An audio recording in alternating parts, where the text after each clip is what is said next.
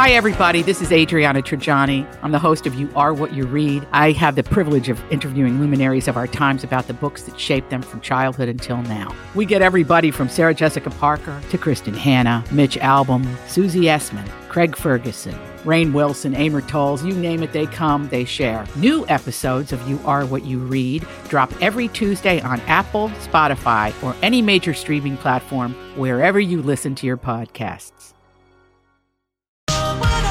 Hey, everybody. Thanks for hanging out with us. So we have Dr. Abe Jacob with us, who is a pediatrician.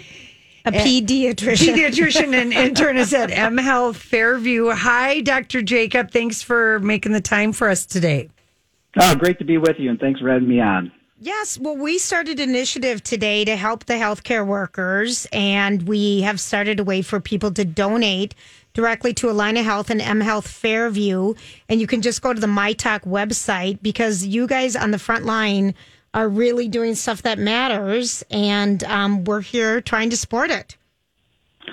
Yeah, no, thank you guys for your support. It just means a lot. I think, as I like to say, and I've known for my entire career in healthcare, I get to work with heroes every day, and one of the silver linings of the pandemic is that I think it's really highlighted how critical our healthcare teams are to keeping our patients and really our society safe and free from harm. So I think the pandemic has really highlighted how heroic many of these nurses and respiratory therapists and pharmacists and physicians have been in this battle. And, we're in raising, money for you guys, like emergency caregiver fund, I guess, is where our money would be going to. What is that? What is that going to do? Where does that money go? Yeah, that's a great question. So the idea is that, as we set up our teams, and again, most of our teams have volunteered to go to take on the care of our COVID patients. They show up and they do their shift. They work day after day, week after week, and they really are trying to limit their exposure to their own family members. And so other systems have provided hotels for them to stay at so they can be sequestered, if you will, in between their shifts. And they don't get kind of the home-cooked meal, if you will. And right. So it's great that a lot of our partners in the community, our restaurants, have really donated a lot of food because they want to contribute to the effort. And this is the way, they know how to cook, and they know how to cook really well. And so they've been contributing meals, which has been great. It's such a morale booster for our teams to have a warm, great meal delivered. And so I think the emergency care giver fund would continue to support that effort. So not only would it help to support our restaurants, but it would deliver those great meals directly to our caregivers who are taking care of our COVID population. Yeah, and I imagine a lot of people are, I know a couple of people who are nurses, and they are trying not to be at home.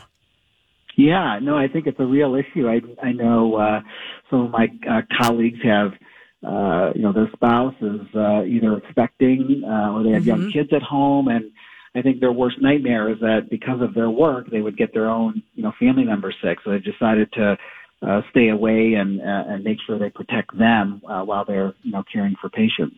And how bad is it, like at the hospitals? Does it vary from hospital to hospital in the state of Minnesota? Just depending. Yeah, I think it depends. We are M Health Fairview. We've built the first kind of COVID hospital at Bethesda, and that place is really amazing. I was there visiting this weekend to see how the teams were doing, and man, it's just so inspiring every time you go there and talk to the nurses and providers and their level of commitment and passion around this work. And they really feel like they are, and they know they are doing these patients a remarkable service. These patients are.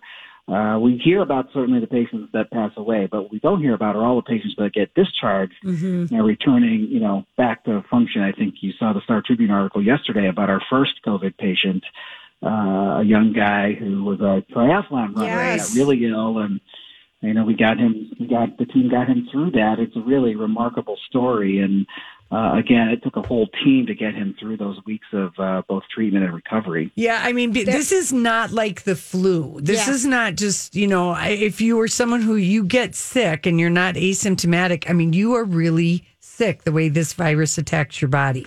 That's not a fake thing. No, we are still understanding who seems to be more vulnerable to this virus. We certainly know certain populations, like the elderly, those who are immunocompromised.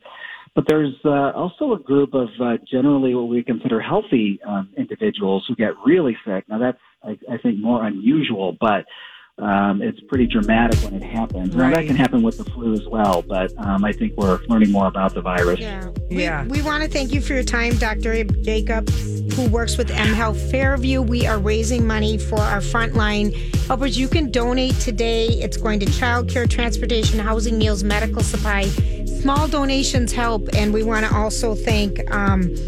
we got a $2,500 donation from Stacy at Plunkett's Pest Control, too. That's amazing. So thank you, Dr. Jacob. Thank you for your time. Whether it's Baker's Simple Truth Turkey or mac and cheese with Murray's English Cheddar or pie made with fresh Cosmic Crisp apples, there are many dishes we look forward to sharing during the holidays. And Baker's has all the fresh ingredients you need to turn today's holidays into tomorrow's memories. Baker's, fresh for everyone. Get more ways to save at the Buy 5 or More Save $1 each sale. Just buy 5 or more participating items and save $1 each with card. Baker's, fresh for everyone.